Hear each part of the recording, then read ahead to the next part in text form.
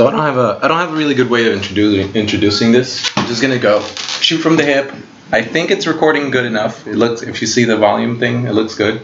And then I think what I'm gonna do is I'm just gonna introduce this. This is the Enter VR podcast, and we're doing a special series, or within it, we're doing a special sort of thing where I'm talking about the state of the singularity and all things surrounding it. And just like the VR podcast itself is going to be very tangential or tangential. We're going to go off on tangents, which is fine because we're going to bring it back around. But I think I've been listening to this like other podcast named Dungy State, and I really like their style. And so what I want to do is I want to experiment, James Blaha. And so you're going to be Dungy, and I'm going to be the other dude, and I'm going to grill the shit out of you, like with questions. Like that's what we're going to do. I'm going to grill you. And I'm going to throw every hardball question I got. And we're just going to see if you survive this. Yeah, sounds good. I think kind of Chris and I have been talking about doing this for a long time. And something we've been talking a lot about more and more among people here in Silicon Valley and elsewhere. It's just that it's becoming apparent that something like the singularity is happening. And so this is sort of the first of a regular series where we check in on the state of the singularity. And I think it's not something that necessarily should be thought of as something that happens on one day or 1 year, but it's something that has been happening. It's part of a trend that goes back basically since the beginning of time and is continuing up to this point. And what makes it special now to us is that the speed at which it's moving with respect to the human lifetime, is now so fast that we're seeing multiple doublings in progress in just a matter of years. All right, so for the uninitiated, let's take baby steps into this, because maybe we should figure out just the fundamentals of the core concepts. Like, what is the singularity? How do you define the singularity, first of all? So I think it's one of these terms that's not well defined, that means different things to different people. And so some of the definitions that I sort of like, actually I've prepared a few quotes here. I feel that people have defined it a little bit better than what I have, or what I can do. And so basically the kind of primary idea is that the pace of change gets so fast that the rate of technological progress, cultural progress, scientific progress gets so fast because it's an exponential. The progress that we make lets us go farther more quickly. The tools that we make, the ideas that we figure out. And so at a certain point, things just become very different, basically. I think this is the idea that at some point, the way that humans have lived for the past, 100,000, 200,000 million years is fundamentally changing. And we've already seen that. I mean, the way we live today is fundamentally different than the way people lived 100 years ago. Even with cell phones 20 or 30 years ago. And the way we live in 10 years will be as different as it was 30 or 40 years ago. And then at that point, it'll be another 5 or another 2, another 1. And at some point, we just have this unimaginable rate of change that is just impossible to kind of see through from where we are now. I get anxiety thinking about using a map to get somewhere. It's gotten to the point where I now would dread the idea of looking up something through a map. And I think that over the years, as I get more and more spoiled and pampered by Google services and things like that, I'm gonna it's gonna go from anxiety to total fear. I'm gonna be really, really scared to be without my smartphone or whatever equivalent I'll have later. I mean, we'll be incapable of it at some point. Slow down there. Slow down. You're going too fast now. So bring it back. Hold on. We're gonna go there. Because now it's sort of uncomfortable to not have your phone, right? Yeah. Depend on it to navigate around the world. Yeah. You are used to being plugged in to what's going on with your friends, your family, the greater world. Yeah. But eventually these technologies won't just be in our pockets and our hands. They'll, be integrated with our bodies. We'll not be able to, or even be capable of turning them off. So what are the?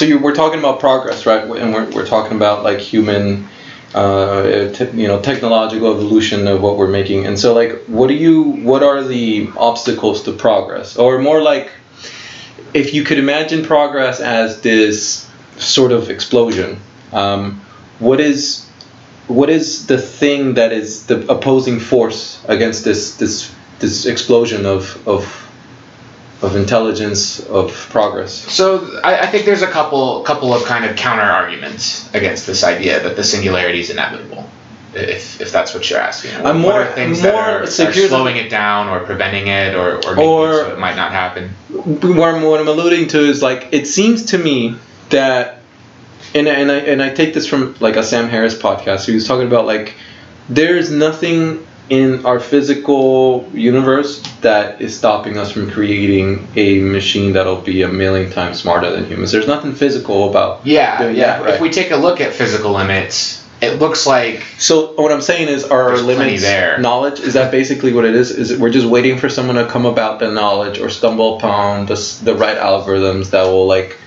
ignite this? Is that what we're waiting for? I think it's a combination of things. So let's take a specific example. Mm-hmm. Let's say we want to create technologies which let us reverse aging, mm-hmm. right? This kind of thing that's part of the progress that's leading towards the singularity. Yeah. So what do we need in order to do that? We need all kinds of things from the simpler parts. We need a stable society that has language where we can communicate ideas to each other, which will let us figure out how our own biology works. There's a set of physical problems with our bodies that need to be addressed in order to make it so we no longer physically age. Mm-hmm. And so the things we need to get there, the tools in order to understand our bodies well enough, the tools in order to actually make the requisite changes, even understanding, like right now we have a basic idea of the things we need to address in the body to stop aging, but they're nowhere near specific enough to be actionable yet. And so it just takes money, time, and technology and manpower to address these problems, and more people are working on it every day. Yeah, I mean, it went from costing like $3 billion to decode the human genome to now it's like 3,000 or less. Right. So yeah, and that's moving. It's like if you look at it on a logarithmic graph, so a straight line on a logarithmic graph would be like a pure exponential trend. It's logarithmic on a logarithm, so it's like a double exponential. It's moving faster than Moore's law moved. So the cost effectiveness of sequencing your genes, of synthesizing. The acceleration of the thing is actually accelerating. I don't know, is that what you mean by the exponential, or is like it's almost like? Yes. Okay. Yeah. Okay. in that case, some of them are moving faster. So with sort of, I guess to give a quick overview of this, when we're looking at a lot of these exponential change graphs. Which we can post up on the web. I've compiled a list of a bunch of different things. Nice. And so some things are linear. So for every given unit time, there's a fixed amount of increase. Mm-hmm. So this is how we tend to think. We tend to expect things to be linear. Mm-hmm. If we think, okay, how much progress has there been in the last decade? Most people will expect about the same amount of progress will happen in the next decade, and then in the decade after that. If it's exponential, it means for each unit of time, the rate of change is increasing, so that it's accelerating. And so that it seems like a lot of natural phenomenon work in that way. Unchecked population growth is exponential. If you look at population growth of humanity, that's an exponential trend. Assuming the right circumstances, of course, right? Like you had to have... Right, like coming out of the last ice age bottleneck. Okay. So I think, I'm not sure, tens of thousands of years ago, there were, I think, less than 1,000 humans alive. And then coming out of that, the world got warmer. We figured out farming and language, and those two things, and I think cooking was the other big thing. Yeah. That let us explode from that bottleneck. Yeah. It's so I get exponential. I think it's good that we touched on exponential for a second, but like in terms of building like something that is conscious, something synthetically conscious, and I feel like before we even get there, I feel like we should discuss the different paths to the singularity, right? Like, and in many ways, the singularity, I define it, and maybe we should just, for the purposes of this podcast, we should define the singularity. Like, we should say, I want to say that it's the point at which computers start, have the ability to improve on themselves. Like, once they can improve on themselves, like down to their own code, that's the singularity. I think that's one way it could happen. I think that's a little narrow, because there's other ways it could happen prior to that. That would be just as severe, I guess. If we would figure out how to improve our own brains before we figure out how to write software that can improve itself, maybe that would be the beginning. It's not necessarily, I guess, maybe the more general way to say it would be the point at which an intelligence explosion passes some arbitrary line. I like that, yeah. Because I think one of the quotes I really like from the CTO of D-Wave, they're making quantum computers. He says, if the singularity is going to happen, it's really been happening for a long time. This is just a rate of change that keeps increasing. And so it's hard to draw a line somewhere saying, intelligence has been exploding. Yeah. Right? But you see the value in drawing lines, because if you can say James Bond, you can say, you know what, everybody, in 2018 we're going to cross this line, and you're going to want to pay attention to that date. The reasoning for me why you'd want to maybe this is a flawed reasoning, but why you want to draw lines is more or less for marketing purposes, because you want this whole society as a whole, you want the species to pay attention to this. Well, right? Yeah, and if we need some of the rules to change to make this transition in a way that's good for everyone, then we need to be good about figuring out when certain dangerous or potentially dangerous things are going to happen, and what we need to do in advance to make those transitions less dangerous. So the one, the good example is good AI, strong AI. We have no good idea how close we are to strong AI. Some experts think it's anywhere from 5 to 10 years away. I think the average when you ask AI experts is 40 to 80 years. So there seems to be a consensus that it's anywhere from 5 to 100 years away. And that transition could be extremely dangerous by default, without us thinking ahead. And so, like you're saying, we need to convince other people that it's not linear, because if it's linear, then we're thousands of years away, right? Yeah. And if it's exponential, then we're decades away. Yeah. And so politically, it makes a huge difference which one of those two things is true. And even if we can't predict what exact date, we can say, look, there are existential risks to everyone who's alive today. And that's a really important thing to be paying attention to. And even if it's low probability that it's 5 years or 10 years or 20 years, we need, because the risk is so great, we need to be putting some thought and effort and time into mitigating those risks.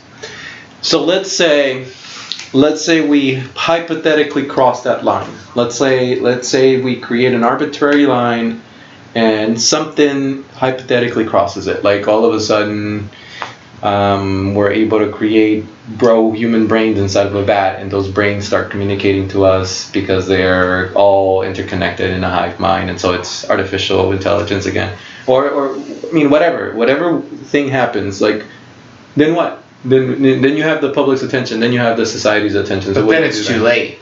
So what the hell is the point of this? By the point it's happened, it's too late. Like, we need to figure stuff out before it happens, and we need to know who's working on what. It can't come out of some secret lab all of a sudden. Do you realize how difficult of a problem this is? Like, we're trying to make humanity proactive for the first time in its existence about something. Yeah, humanity historically is very reactive. I mean, just look at climate change. Yeah. Right? Yeah. We're still not being proactive about that. No, we're fucked. Fucksville. Like, we gotta really... With that, I mean, what's probably going to happen is so much damage is going to be incurred due to climate change that there's going to be some point at which people have to react, right? So it's their wallet. It's, you got to hit people where it hurts with their money. Yeah. So maybe, you know, to maybe switch topics a little bit. Technological unemployment is the thing we should be talking about, because that's the thing that hits people's livelihoods, that hits their wallet. That's a perfect segue, because I was trying to bring it back to the automation in the machine economy, because I think that even before we even start talking about a singularity where we have this intelligent explosion, I think we're dealing with something that is already happening, that is extremely, extremely scary, because it's not the systems that we have to worry about, it's the people's reactions to the systems. And the fact that, like, this is going to be a losing battle for humanity. Like, if we're trying to continue the status quo the same way we've been living for the past 50 years, we're fucked. Like, we can't. I don't know if like the way we've been living for the past 50 years will be compatible with the insane amounts of tools and technologies that are going to become available. Like your 3D printers. Like think about the day when we're going to have a machine that'll come in a box, and that box can make any other machine 3D, whether it's with a 3D printer, any other machine that you might need to do whatever it is that you want. That's coming, and that doesn't require like a super insane amounts of artificial intelligence. Like, that can be anything. Like, that's the holy grail of 3D printing, and that hasn't stopped. You know, it's still going to keep going. Yeah, I think even if you don't think there's going to be some singularity moment that AI is possible, that will, even if you don't kind of believe that an intelligence explosion is a likely occurrence, there's more near-term stuff that's kind of more pressing. Yeah. And so technological unemployment is the big one there, I think, right? Just that automation, robotics, software, and basically technology that makes us more efficient takes away jobs from people. And historically, there's been this long argument running that basically, sure, everyone agrees technology and innovation destroys jobs. Yeah. But the question is, does it also create more than enough jobs to make up for it? And consensus among economists has been that, yeah, probably it does. In the last century. I think the issue, again, is the timeline. So historically, the rate at which technology replaced jobs happened over generations. And now it's happening at a sub-generation timeline. That, I could be 20 years old and trained to be a web developer today. And this happened to me. I was 20 years old, trained to be a web developer. And then, programmers created WordPress and Drupal and Joomla and all of these, Foursquare, or not Foursquare. Squarespace. Yeah. And that removed those jobs. That whole industry was created and destroyed. Holy shit. In less than a decade, basically. And so, I had to go do something else. And I saw that happening. I was one of the people creating these automated systems for people, so I didn't have to do that work. But you knew, that's a trippy T-shirt, by the way. It's like tripping me out. You got the optical illusion on your T-shirt. I swear I'm not on drugs. Did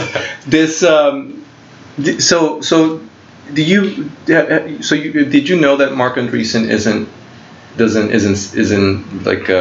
isn't worrying a lot at all about this? Like, he said something like, he's looking at this from the big picture. Like, look, the American economy creates jobs and loses jobs in the hundreds of thousands every month, and those jobs get shuffled around, and eventually people will always find a place to work. I understand that argument, but I think it's fundamentally flawed. All right. And the reason is that if we really think that things are accelerating, that, you know, it used to be that, all right, my grandfather was a truck driver, and, you know, that job existed for 100 years, mm-hmm. right? And then my father's, you know, an engineer. That job's, you know, probably going to continue to persist in some form or another for a while, right?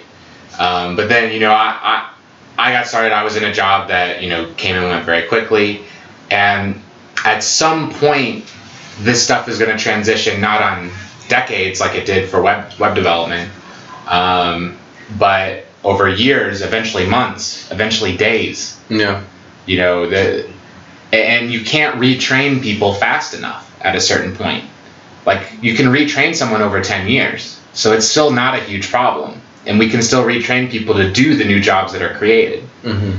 But once they come and go in 1 or 2 or 3 years, you know, what are all of these truck drivers? You know, it's 4 or 5% of the American workforce. Yeah, millions of people are truck drivers, and within 10 to 20 years, all those jobs could be gone. All of them. There was some research the UK government did saying that they think 35% of their jobs will be gone in the next 10 to 20 years. Mm-hmm. And so the actual UK government, like the actual UK government did this research on themselves. Okay. Yeah. And then there was another a forum that surveyed executives from all the largest companies, the 350 largest companies in the world. And together, these companies represent 65% of the global workforce. And what they're talking about is numbers, you know, essentially that big as well, across driving, sales, retail, even things like lawyers. One of the things they were saying is that 40% of the jobs in the legal sector will be gone within the next 2 decades.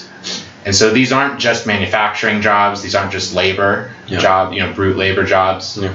These are jobs that used to require human minds that no longer require human minds. And a lot of that's just by making the human minds more efficient right now. You know, it's not human capable, but a lot of the research, like a legal analyst does, can be replaced by something Google can make. Yeah. Right. And so and that's true in medicine. That's true of programmers. Even programmers aren't safe. One of the good quotes I saw is that there was a machine learning talk, and the guy was saying, everyone says just start learning programming, but these 4 algorithms, which have all done the top results across a wide variety of tasks, from medical imaging to natural language processing to machine vision, were made by the same guy. Holy shit! Or not necessarily made by the same guy, but a lot of the big breakthroughs were done by the same group of people. Wow. And so I think you're going to see ever smaller groups of people do ever more powerful things. And those powerful things can supply the needs of everyone if politics is set up. You know, if politically we can get our society set up in the correct way. Think about all the cultures that like where like the mom goes and brags to the other moms, oh, my son's a doctor now, or my son's a lawyer, or my son is doing this or that, and it's like those cultures are going to collapse because now before we even go there, I think that of all the AI issues that we can talk about, this is the most pressing, the most tangible, the one that's actually having me freak out the most. Because I don't know whether governments and systems are ready, and in fact, I think they're digging their own graves. Like I don't know if you knew about this. In China, the government is putting $150 billion into robotics, just robotics. Mm-hmm. That's $150 billion, dude. Like, when will that ever happen in America at this point? Like, it just doesn't seem like there will ever be political will to put that much money. It's here. It's spent in a different way, right? Like the two systems are set up differently. So True. like, how much money is Amazon putting into robotics? How much money is Google putting into robotics? How much money are all the venture capitalists in out here and on the East Coast, putting into robotics? It's a reasonable check. Maybe it's not $150 billion yet, but it's a reasonable percentage of that. Yeah. But so the point I was trying to make is like and you made it for me just as well, actually. You see so much investment going on into making these technologies available. Mm-hmm. But then what? When they start disrupting the jobs and the economies they're part of. That's the issue, right? It seems like what happens when a sizable proportion of people can't make a living, and there's no incentive for anyone else to have them make a living either. One of the arguments is that you can't just remove 40% of consumers and have that be okay on producers, right? Like, producers still need people to buy things. Mm-hmm. And if you don't have people working to get money to buy things, what are you then going to do? Sell it to who? And I don't know about that. It could be true that that's the case, in which case it's even in the best interest of the largest corporations in the world to have some form of mandatory minimum income. And then, people can then spend that income buying their goods and services. Mm-hmm. But it could be just as true that 60% of the world could become richer and have more expendable income to buy all kinds of things, while 40% can afford nothing. And maybe big corporations will thrive just as well under that situation. And revolution is no longer really possible, I don't think. Where? In the West, or probably in other major large countries as well. I think it's not possible in the U.S. It's not possible in Europe Because of It's Egypt. probably not possible in Japan or China. For example, Egypt. What would happen is something like Egypt, a dictator, a junta would take over and just I don't shut think everything that down. can happen here. And the longer time goes on, the less likely that is to happen. Yeah. And that's something that the masses always had, right? That if conditions get too bad for everyone, they can rise up and revolt. That's the whole point of this whole Second Amendment But thing. we may be in a situation where people can't make a living, and no one needs them to make a living, no one else who has resources, and they can't do anything about it. In which case, we'll just see an immense amount of suffering. I think that's sort of the default outcome without some kind of radical political change. Let me think about this. So there's going to... So you're saying there's going to be nothing that these masses can do to get out of poverty, to get themselves out of misery, like, because the game will be rigged for them. Well, I'll give you an example. Let's say you're a soldier today. Okay, for the U.S. Army. In 20 years, you won't be, because robots will do that job better. They'll be cheaper, they'll be more efficient, and importantly, they'll be under absolute control. Yeah. So whoever's actually making the decisions of what the army does will not have defectors. What happened in Egypt is that the army decided that was going to be a revolution. The people who made up the army said, yes, we agree with the people here. And that's like a safety check, right? But when your armies are made up of robots, you don't have that safety check anymore. And when your manufacturing facilities are fully automated to make these things, your workers can't go on strike, right? There's no leverage anymore. So it could be true that the people who have a ton of resources, the people who are in control of these automated manufacturing facilities, of drone armies, essentially, they won't need to care what anyone else does or thinks. And so I think that's a dangerous situation. That's a situation that we've never been in before, because relative power has never been so, power inequality has never been so large. Fewer and fewer and fewer people have more and more and more power. Like 85 of the world's richest people own half the wealth or something like that. And it's concentrating more and more and more. Yeah, why? Why is that? Why is it that the I think I saw a statistic that like the top 10% wealth increased 74% over the past 15 years. Like it's true. Like what is it about power that keeps getting concentrated in that direction? Like it's almost a natural law. Has it always been that way? Or can it be slowed down? Can it be distributed? Are we stuck to this paradigm? I think it's sort of inevitable. I don't know. Because one of the great equalizers is that we all only have so much time.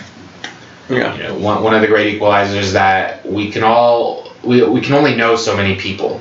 We can only usefully interact with about 200 people, 300 people. And so no amount of money got you more time or the ability to interact with more people, which has limited it in a lot of ways. But technology has made people more efficient and more powerful, right? So you depend on fewer and fewer external people if you're the one in charge. So having a cell phone, right, versus having to do all physical meetings and travel to different locations. That meant that for someone running some kind of an empire, like a Carnegie, let's say, right, he had to depend on way more people than someone like Bill Gates might today. He can get by with way fewer people, because of the power of technology. And if these few rich people are the first to enhance their own cognition, they're going to get farther ahead even faster. They're going to depend on even fewer people. Well, it's going to centralize even more, right? Yeah. They're going to be smarter than everyone else. Historically, I don't think they were smarter than everyone else. They were random people who had some good luck and played their cards right. So some combination of doing things correctly and luck. Yeah. But once they have the money and resources to be the first people to enhance their cognition, that can run away with itself and no one else will ever catch up. Fuck. What a dark future it seems like you're painting here. Like there's I used to be more of an optimist. Totally fuck. There's killer AI. There's gonna be we're gonna all end up living wealth centralization. So unchecked drone armies. And pretty much everyone for themselves at that point. And what happens depends very, very, very much on whoever gets to those positions of power. If they happen to believe that everyone should have access to a good quality of life, let me ask you this: maybe things will be great. If they don't happen to believe that, what is a universal thing that the whole species can agree on? That you can that we can let me throw this as an example. Could we say to every rational human out there, listen, our goal as a species is pretty simple. All we're trying to do is making sure that we live here on this planet with as little suffering as possible to the most people. That's our goal. That's what we should all agree on. Agree on. But that's so simple, isn't it? I don't know if we can even all agree on that. Anyone who doesn't agree on that, that there's something fundamentally wrong, and I'm not saying something wrong with them, but like something wrong that needs to be addressed. Large portions If of you're not Christianity really believed, and somewhat still do believe, in suffering as sort of as an important thing.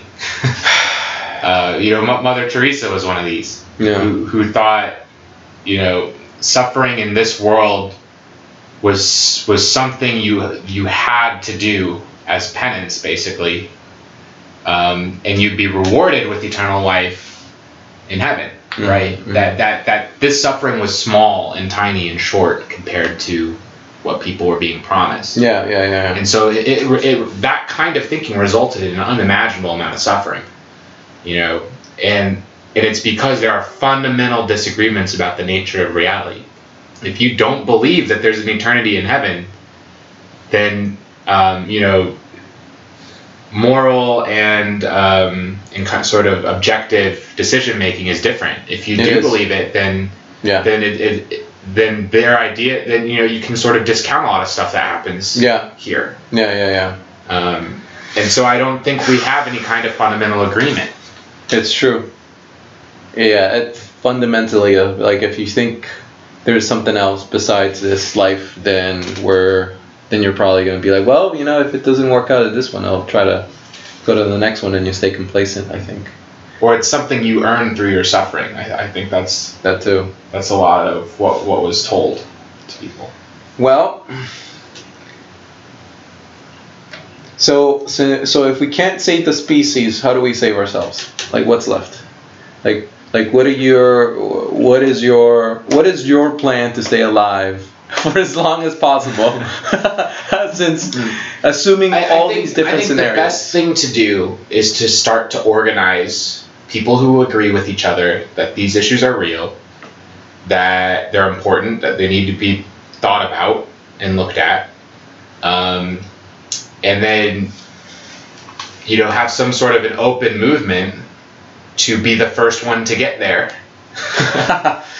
Right? I think the more I've thought about it, the more it seems like the only rational thing to do, given the randomness of the initial people who get there, is to just try to be one of those people, and then to try to also not be bad, and to try to include as many people as possible in that group, so that any one person's interests are minimized. Mm-hmm. And sort of collective interest is maximized. So I think stuff like OpenAI, where Elon Musk and some other people convinced a bunch of major corporations to put $1 billion towards open source artificial intelligence research. Yeah. I think initiatives like that are really important. Open synthetic bio programs, like BioBricks. That's the right kind of thing to be doing. I think it's about, you want the most cutting edge information to be public information. You don't want the most cutting. You don't want a well-funded private research lab to be at the forefront, because it's more prone to whatever those people happen to be doing. Their mistakes, their ideas, versus something large and open source. One, you'll have more brain power, so you should be able to get ahead. Yeah. And two, everyone is open to participate. Everyone sees what's going on. Everyone's looking for problems, and everyone's thinking about safety. And so I think what needs to be done are more of those kinds of projects. And I think a few very rich people believe that too. But you don't need the permission of the rich to be involved in these things anymore. Like TensorFlow is now available for free from Google. Like, that's true. More and more and more. Though money still helps. Yeah. Yes, money is nice. True. But yeah, everyone can go participate. Everyone can just go learn about synthetic biology. All that information's on the internet. Mm. There are these open movements that people can join up, learn about, and then contribute to. Yeah. And I think that's the best thing that we can do, because we still have roughly equal brain power. For now. And so now is the time, right? Now is the time to be putting effort and resources and thought into all these things. With the objective of organizing an open source group to tackle these problems in a safe way that benefits everybody. But what about the larger problem of society's reaction to the loss of jobs and stuff? Like it doesn't seem like I for example can't think of maybe I can't but I can't really think of how impactful it'll be for me to go learn TensorFlow, which is the Google deep learning algorithm framework, and then how that will have an impact on the artificial intelligence economy taking over jobs. I think the reason why that's still a good, so paired with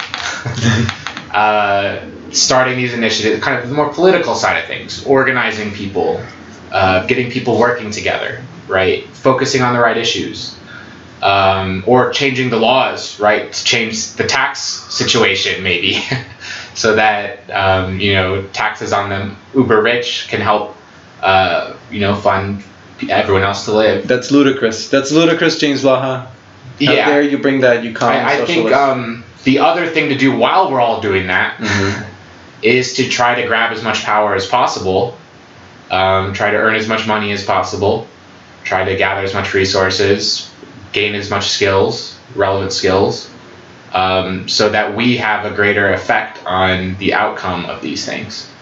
Because that, these kinds of power,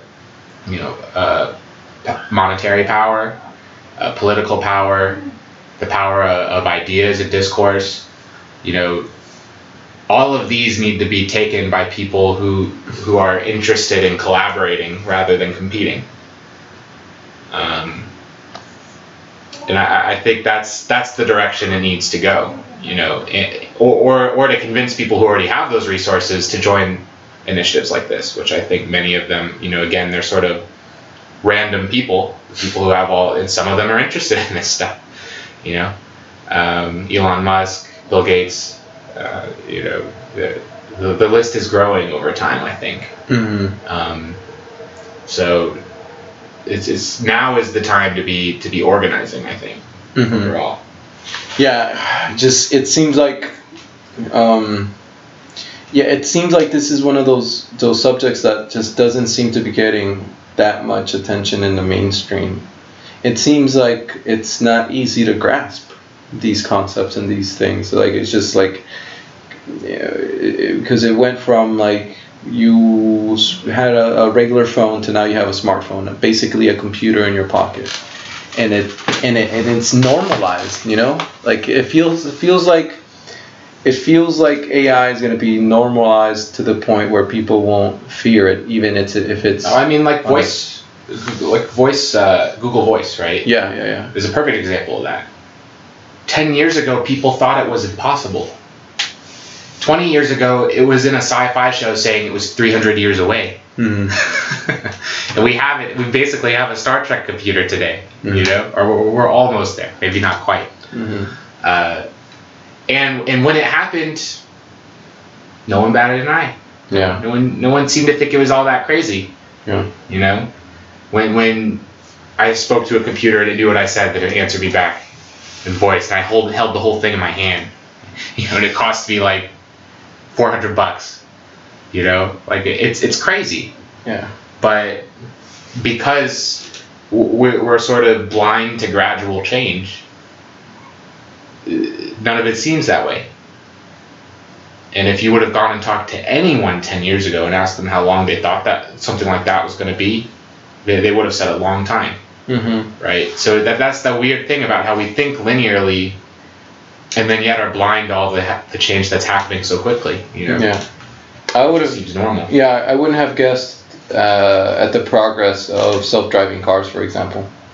I didn't think I'd be in one driving at 60 miles an hour on the freeway, and all of a sudden all of a sudden one day you just are. Yeah, you just are. And you're like, oh, I guess this works. Yeah, terrifyingly, but it does work. Yeah, I think that's the thing about the whole job thing. Like it's terrifying because it's impending. It's almost here, and it doesn't seem like this economy doesn't have the strength for even another recession, let alone something like this. And I think one thing that I want to like further follow up on is on the idea of universal basic income, or the idea of like a mandatory minimum income. Like I think, like what are the let's talk about it. Like what are the, for example, the pros and cons? Like I think there's not strong evidence it would even work, for one. So I think, you know, one of the counter arguments against, because for the four is sort of obvious. Mm-hmm. Give everyone enough money to live every month by taxing people who are making a lot. Yeah. Large corporations, big businesses, the multinationals. And then, you know, they'll go back and spend that money back at these large corporations. Mm-hmm. And so you'll at least, you know, you'll still allow these big companies to make money, because you're never going to pass laws which prevent them from making money. I think. Yeah. Fundamentally, like they have too much pull over what the rules are. But there might be a way to get that passed where they still benefit, because maybe the argument being you need these people to be spending to keep this whole thing going. Otherwise, it all falls apart. Mm-hmm. Maybe that works. The counter argument is that if you give everyone $1,000 more a month, let's say, prices will just inflate to match. That if everyone gets exactly the same amount, then there's a sudden flood of capital that everyone has, and so then, you know, you'd see, you know, home prices in places cheaper than here jump straight up from where they are up to the limit of that, right? So so that things would just rise enough to make that $1,000 meaningless if you give it to everybody. That's the counter. But that's a prediction. That's not necessarily what happens. Or is it? Right, is that right? Does and there that are always a few happen? people doing experiments. I think we don't know for sure, right? Economics is this very fuzzy thing. Yeah. That people seem really bad at. Yeah. I mean, everyone in general, including economists. Yeah. So I don't think we really know what would happen. That's just an idea of what might happen. But if it does happen, that would be catastrophic to the whole idea. Like it would make it ineffectual, right? Like ineffectual. It would mean that the purchasing power of the people it's supposed to help wouldn't increase. They'd end up with the same purchasing power due to inflation, and you'd see rapid inflation. And it would just be an extra tax burden on the rich, basically. If it wasn't effectual, it wouldn't affect the poor, but it would affect the rich. I guess so. I don't know the full implications of that line of reasoning, but that's one of the big ones I've heard that on the surface seems to make some sense.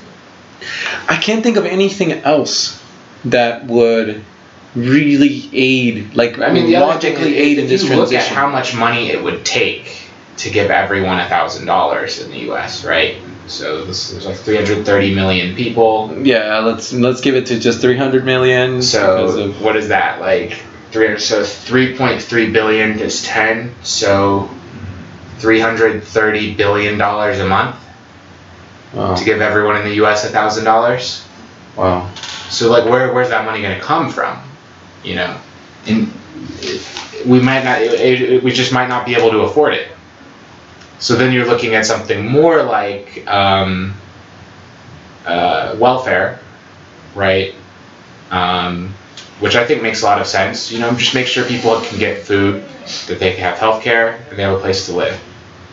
And anyone making less than X can get those things provided. But even then, if we're talking about 30 to 40% job loss, right? A lot of money. You know, then even if maybe we have 10 to 20% new jobs that are created from new technology. The ratio I was seeing in one of the reports was they were saying they would lose 7 million jobs in the U.S. but gain 2 million for a net of 5. So if we're going to lose 40%, wow. You know, we might get back about 10% of that. But we still have 30% of people out of work that have to be taken care of. That's still $100 billion a month or whatever. So, unless it could be done more efficiently. Who is talking about this transition that you're paying attention to right now that you think that has good ideas? Like, can you pinpoint smart people who are actually influential right now that are thinking about this exact thing, and you like their ideas? I'd have to get back to you, I guess. That's not a good sign. In general, Holy shit. with the greater idea, with singularity in general, and the ideas, a lot of the people. Yeah. I think for this podcast, we're going to stay close to the ground. We're going to stay close to the ground level, to where the rubber meets the road, Like super intelligence and like transcendence and all that other stuff, like we can touch on it later. Mm-hmm. But like it seems like this is terrifying because no one has a really good answer. And even like the universal basic income, which is the one crutch that I hold on to, isn't even that good of a tool, because it's not a tried and proven one either. Yeah, the good news is, there are people doing experiments now to see what will happen. Yeah, like I think there's one going on in the Netherlands, maybe somewhere in Scandinavia. Yeah, and who else? There's a VC who's running one. Maybe 500 or Y Combinator. Y Combinator, there you go. Yeah, they're giving away free money. So I'm interested to see what the results of that is. Yeah, but they're giving people $6,000 a month. The U.S. government could not ever afford $6,000. That's a lot. Yeah. Too. I don't think it would cost that much. If you. Well, no, maybe not $6,000 a month. Because one argument is let's say you maybe gave less. everyone $300 a month. Yeah. You would create or everyone who makes less than a certain amount. Yeah. You might create a market to supply everyone's basic needs for $300 a month: housing, food, healthcare. Yeah. And there'd be competition to grab that market because you can depend on it. Eric's. So maybe that's a solution for it. Have a seat. You got it? You got a couple minutes? Sure. We're finishing up this podcast about shit is about to go down, basically. Basically, the pace at which we're able to create jobs won't be able to catch up to the pace that we're going to replace them with technology. And so it seems like of all the artificial intelligence problems that we can talk about, this is the one that's the most tangible, the one that's right here, right now.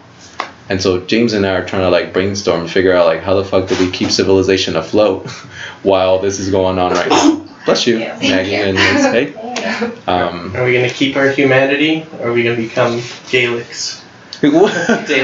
No, even before that, like when you think about like a 40 to 30% job loss in a society, like what do you do as a government? What do you do as a society? It seems like most of the projections are that 30 to 40% of all jobs will be gone in 10 to 20 years. That's scary. And we'll replace probably, of those jobs that are gone, we'll replace maybe 20% of them with new jobs. Yeah. So, 25 to 30% of all total jobs will go and not come back in 10 to 20 years. Become a programmer if you're not a programmer yet. But that's one place to start. Right? Even programmers is getting automated. That's true. Yeah. But they're the ones automating the automation. So become an programmers, automation. engineers, artists. That's what one of my CTO believes, Jack. He's an elitist like that. Like he extremely believes 100% that you have to be a programmer in the future. Like there's nothing left. Maybe massage therapists. Programmers and massage therapists. Because I will never accept But robotic massage therapy will probably be great. So let's not forget What that. if they're like, it turns into the Terminator and like they start peeling your skin off?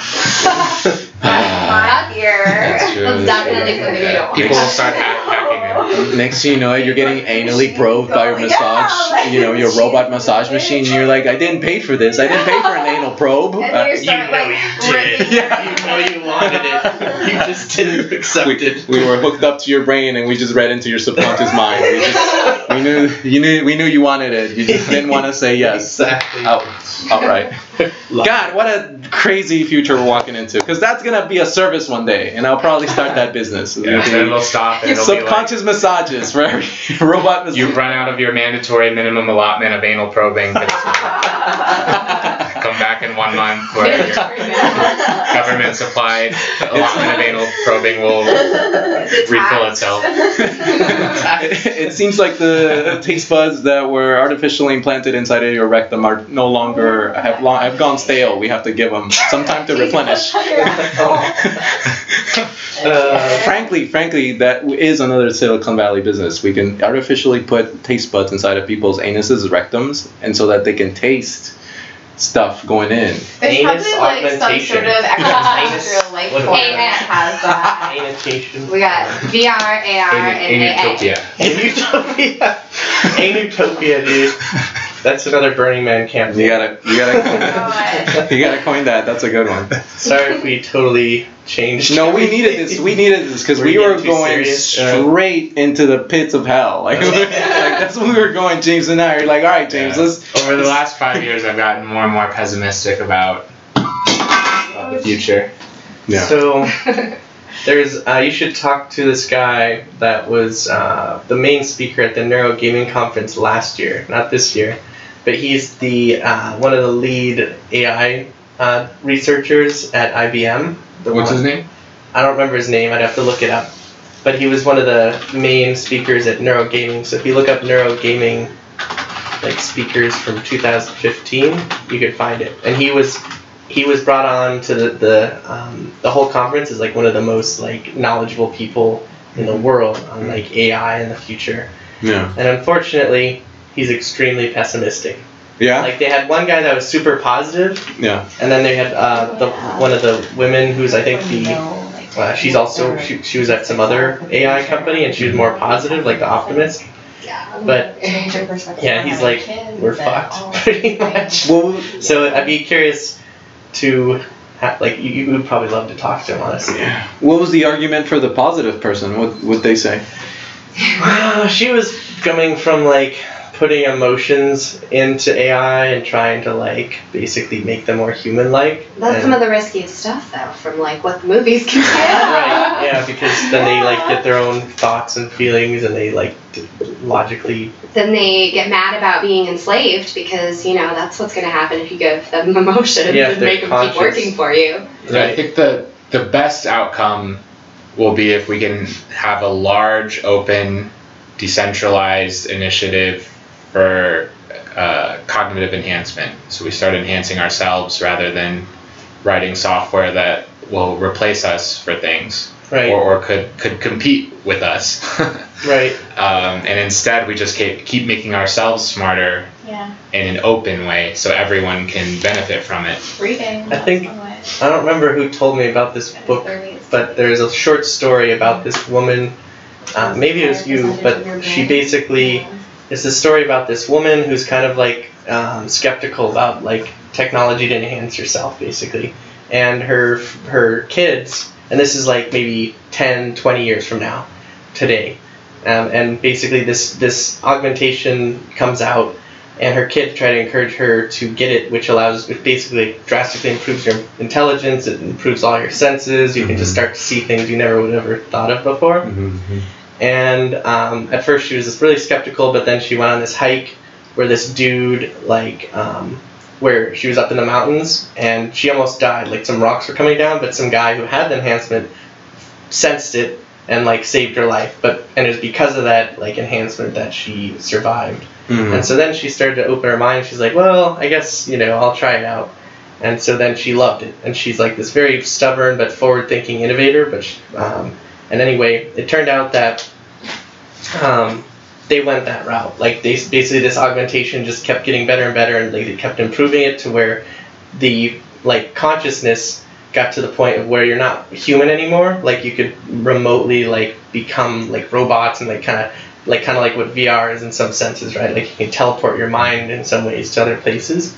Like control over all kinds of different proprioception and sensing and Yep. yeah. And then there's the movie Her, right, where the robots come to life, but this is a kind of a mix in the sense that, like, in the end, the consciousnesses started just becoming higher and higher until they could, like, instantly teleport and, like, go through all, like, think together all as one. And then they started, like, finding new life forms was at the end, just to throw in a little sci-fi stuff. Let me. But let me throw some geopolitics at you. Like, if all of a sudden James came up to you, Eric's, dude, last week something woke up. I think my computer is awake. And then you're like, dude, you're tripping, calm down. And you go to James's house, and like, there it is. It's like it's talking to you. The computer is straight up sentient, and you're not sure what the fuck's going on. But the next day, that thing is even more smart than the day it was before. And then the week after that, that thing is all of a sudden doing things that you could have never imagined.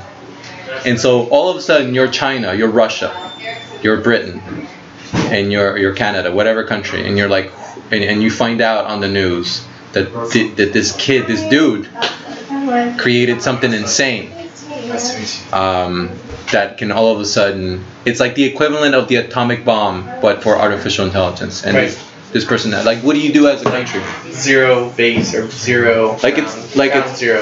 ground zero, like boom, like you have it. And it'll just look like software until the point at which it surpasses human general intelligence and keeps on improving itself. And so when you create it, you might not even know that it has that potential. What do you do? Right. You're Xi Jinping, the president of China.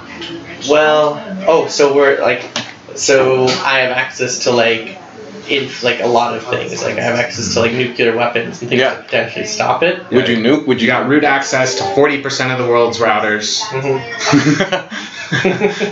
Would you You got nuke? an army of hackers, an actual army. Would you nuke James? Would you nuke James because you found out that like shit, they have it already. Holy fuck. Well, It's here. It's definitely a threat to the world, and I'd have to know what kind of a threat it is. Like me as myself, I would try to investigate it as quickly as possible and spend all my resources. Like I know this is the end. Otherwise, like I know it. So I would first step. That's what I do. I like do everything possible to find out what went into it. But it's kind of hard. Like either way, you're probably fucked. So you're kind of making a decision on whether, like, I don't know what the percentages would be, but it'd be like you're either gonna all die or you're all gonna live in like utopia or maybe some other option. So it's You like make some calculation. Does me, does me initiating violence have a higher probability of utopia right, and that's a or huge risk. or death for everybody, and right? death, like so, it's like death for a lot of people versus But death for everybody. this is too. another reason why it's really, really important that it's all in the open. Because then, if you get these Cold War situations, Right, if because it's they're not, hiding all the information. so it might not even be invented yet, but people could think it might be invented, and that would be enough to instigate violence, Yeah. right? Like extreme violence. right. 'Cause And you're that might worried even because be you're rational. scared. That might even be a rational thing to do. Right. That's the even worse part. All right, James. All right, Mr. Open source software guy. Let's say, let me put you back in that scenario. All of a sudden, you've been working on this thing with deep learning algorithms, and all of a sudden something wakes up. Do you alert the world? Do you tell everyone, look, everyone, holy shit, it's awake, it's here? The whole world Or should do you- see it coming. If it's properly set up, Or do you hide it should it? be clear that this is progressing toward that point, and there are discussions going on. Okay, so you don't keep it to yourself. You don't hide No, it. I think at every point it needs to be the largest group you can assemble to be working on it in the open. That's the safest thing you can do. Okay.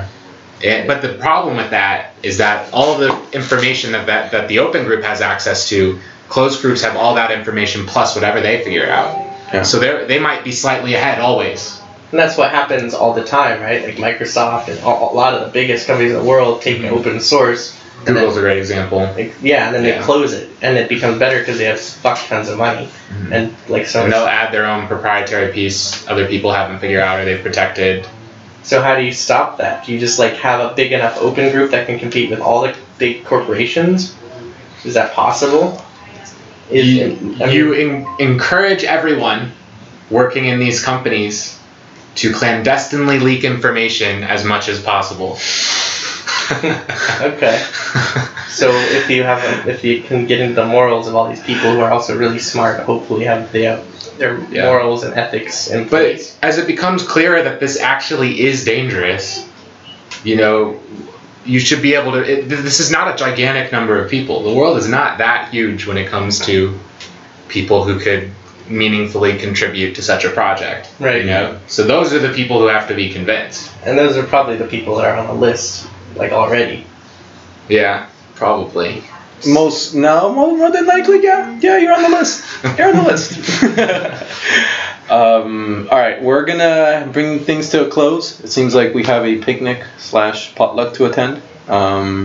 Guys, it's been a lot of fun. Eric Strauss, thanks for joining me out of nowhere. Thank you, dude. I forgot to introduce you earlier. And then James Baja, and I'm Chris Miranda. Thanks for listening.